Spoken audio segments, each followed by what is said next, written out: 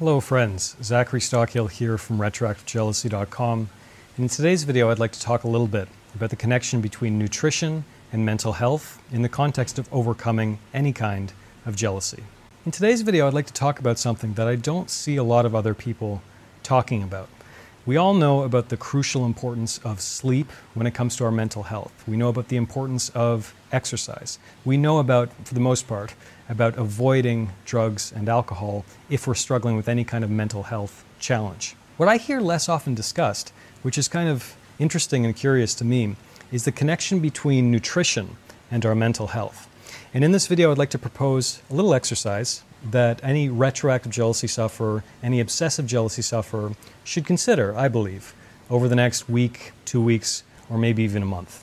Please note, obviously, I'm not a doctor, I'm not a nutritionist, so please take everything I say with a grain of salt, no pun intended. So in my adult life, I've experimented with a number of different diets. I was vegetarian, mostly vegetarian for around, I think, 4 years. I did years of strict keto, strict low-carb diet. I've done years of paleo eating. I've experimented with a lot of different diets, and I'm a guy who really loves food, so I've eaten all kinds of food from all over the world, and obviously whichever country I was living in, I was eating mostly that diet. So for 6 months when I was living in Colombia, I was eating a mainly Colombian diet. My years in Thailand, I ate a lot of absolutely wonderful Thai food. China, ditto. India, ditto. Everywhere I've lived, Canada, I've eaten a lot of the local cuisine. So I think I have a pretty good grasp on my own body and my own personal nutrition and what feels best for me. And this is a really important point that I'm going to come back to a little bit later. And what I have found when thinking about what I'm eating and my mental health is that for me, I'm not saying for you, but for Zach, what feels best for me from a mental health perspective is when I am eating mostly low carb. So mostly meat and vegetables. My diet these days is pretty boring. It's challenging sometimes because I live in Indonesia and I really like Indonesian food, but I'm having to stay away from it a lot of the time because a lot of the Indonesian food is kind of starchy and a lot of rice and good stuff like that, which doesn't always entirely agree with me. These days I eat mostly pretty low carb, kind of a pseudo keto paleo type diet.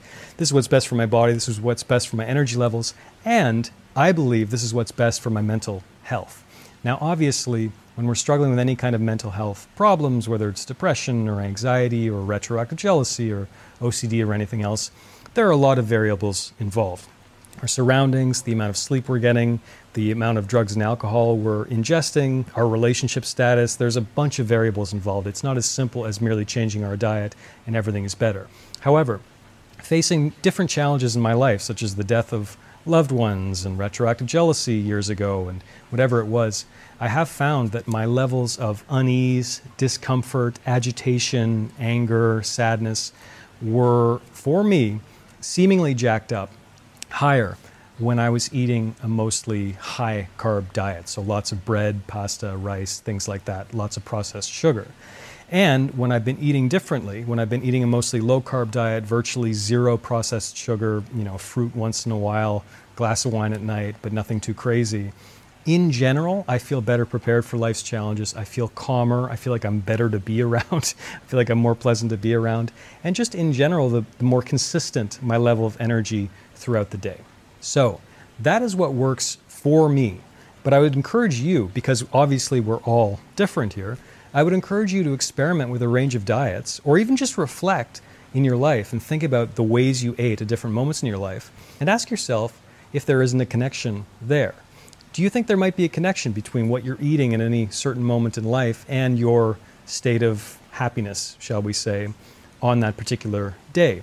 Do you see any connection there? Are there trends? Was there a month where you ate like garbage and felt like garbage emotionally, psychologically? Because my bet is that there is a connection there. And there's a lot of people online sort of trying to sell their diet as the end-all be-all diet. Eat like this, or you're never going to lose weight, or whatever it is. There's a lot of people who are fanatical vegans and big game hunters and carnivore diets and everything in between. But from my perspective, what I believe that most men and women should do is find out what works best for them. Because studies have shown there's a lot of variations in different body types and the way different people respond to different diets. So I would encourage you to experiment with what works best for you. If you try a low-carb kind of paleo-esque diet and hate it and feel awful, then Godspeed and go find something that works for you. I'd be wary of people selling diets on the idea that this is the universal human diet, because I don't believe for the most part there is one diet that is going to work best for everyone. So think a little more about the connection between your nutrition and your mental health. You can keep a food diary or even just a mental diary, whatever works best, but I'd encourage you to think more about this, because this is something that I'm really glad I've thought hard about over the past, say, half decade or so. It's made a big difference in my life, and I believe that if you think about it and work out your own answers, your own solutions, it can make a big difference in yours. And I do believe it'll help you as you work to overcome any kind of challenge relating to mental health, whether it's specifically retroactive jealousy, obsessive jealousy, or retroactive jealousy OCD. Thanks for watching this video. Bit of food for thought. Sorry, terrible joke, terrible pun. If you benefited from this, please let me know by clicking the like button below, making sure you are subscribed to my channel, and I'll talk to you again very soon. Thanks for listening to the Zachary Stockhill podcast. If you enjoyed this podcast, please be sure to subscribe and leave a rating and review on Apple Podcasts or your podcast app of choice. To learn more about my work on jealousy, relationships, and more, please check out my YouTube channel at Zachary Stockhill. For information about my online courses, books, and coaching service, please visit my website at retroactivejealousy.com.